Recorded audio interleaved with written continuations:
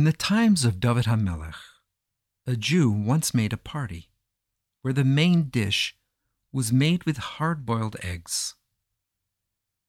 One of the guests was very hungry, so he ate his portion very quickly. When he looked around and saw that the other guests had hardly begun to eat their portion, he felt embarrassed. Quietly, he asked his neighbor if he would lend him one of his eggs. "Of course," answered the person sitting next to him, "but on one condition. You must repay me with an egg within 3 days. And mind you, if you do not repay me by then, you will have to pay me any income that might add up from the egg until the time that you do pay me." The hungry and embarrassed guest didn't even pay attention to the man's words. He just agreed. And he forgot all about the egg that he had borrowed. In the meantime, the person who he had been sitting next to, who lent him the egg, went away on a long journey. Several years later, the lender turned up on the doorstep of the man who had borrowed the egg and said to him, "I've just returned from a long trip, and you have not yet repaid your debt. You will pay heavily for being late. If you had paid me back in time, I would have hatched the egg and would have had a chicken. The chicken would have grown and would begin to lay eggs. Let's say about 18 eggs the first year. These would have hatched and produced 18 more egg layers. Now each of these would lay 18 eggs by the end of the following year, each of which would produce a chicken. Are you following me?" The one who had borrowed the egg grasped his head in his hands in horror. He had never dreamed that the one egg he borrowed would create such a huge debt and get him into such trouble. After much argument, they agreed that the only way to settle the matter was to take it before David HaMelech and let him decide. On one of the days when the king held court, the two men appeared before him. The lender set forth his claim. He told that he had lent an egg to his neighbor at a dinner party and clearly stated the conditions. The defendant, the one who had borrowed the egg, agreed that it was true. He had agreed to the conditions, but he had never imagined what it would come to. Besides, he had forgotten about the whole thing, and the lender had never once reminded him of it.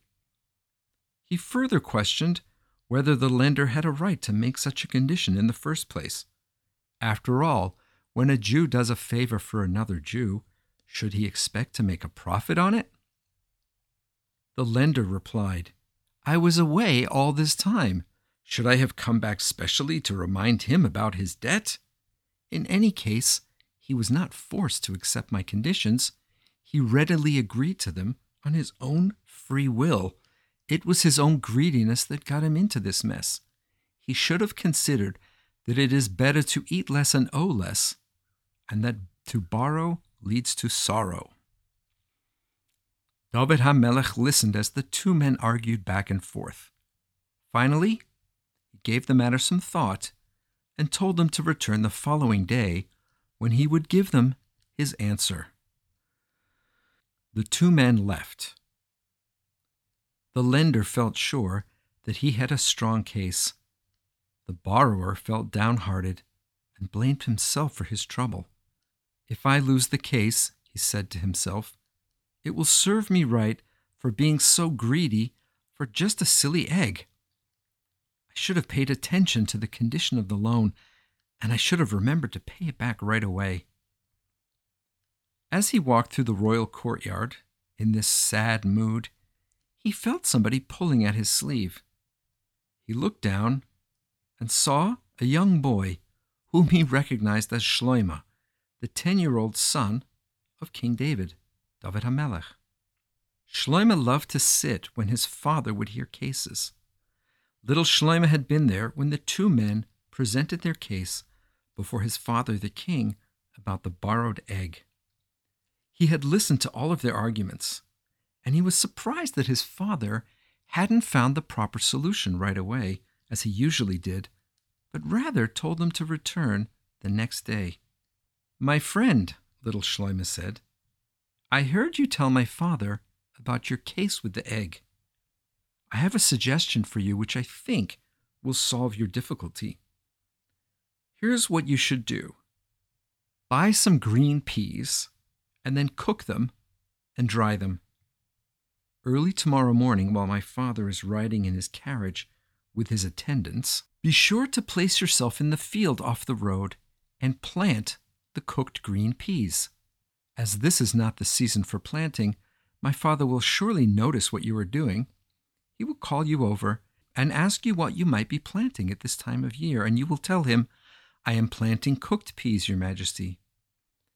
This will naturally cause my father to laugh, and he will say, 'Since when can anything grow from cooked peas?' To which you will reply, 'If a chicken can be hatched from a hard-boiled egg, then perhaps it's possible to have something grow from cooked peas.'" The borrower of the egg was delighted and readily carried out Shlomo's advice.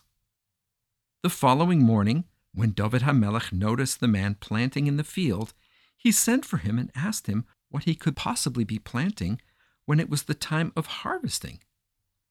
"I am planting cooked peas, Your Majesty," said the man.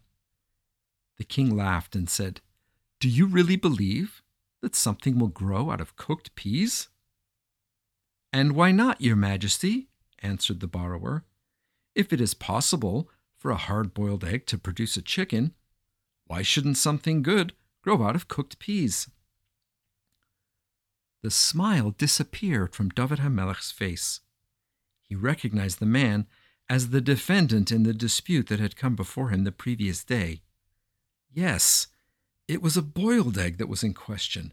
A boiled egg was borrowed, and a boiled egg had to be repaid in settlement of the debt. And of course, boiled eggs do not produce chickens. So the lender could claim nothing more than a single boiled egg. And that was the verdict he gave the two men in the dispute. "I am sure you will be happy," said the king, "not to have to pay anything that you don't owe. And I'm sure you, the lender, will be happy not to take anything that didn't truly belong to you." Then all of the people assembled in the room applauded his wise decision. But David HaMelech raised his hand for silence and said, "The credit for this wise decision is not due to me. It was my young son Shlomo who suggested this solution to the problem before us." The story of the hard-boiled egg and how young Shlomo solved the problem quickly spread throughout the Holy Land. People thanked Hashem for having blessed their king with such a wise son and heir, who would be a worthy successor to his great father, David Melech Yisrael, as Shlomo HaMelech, the wisest of all people.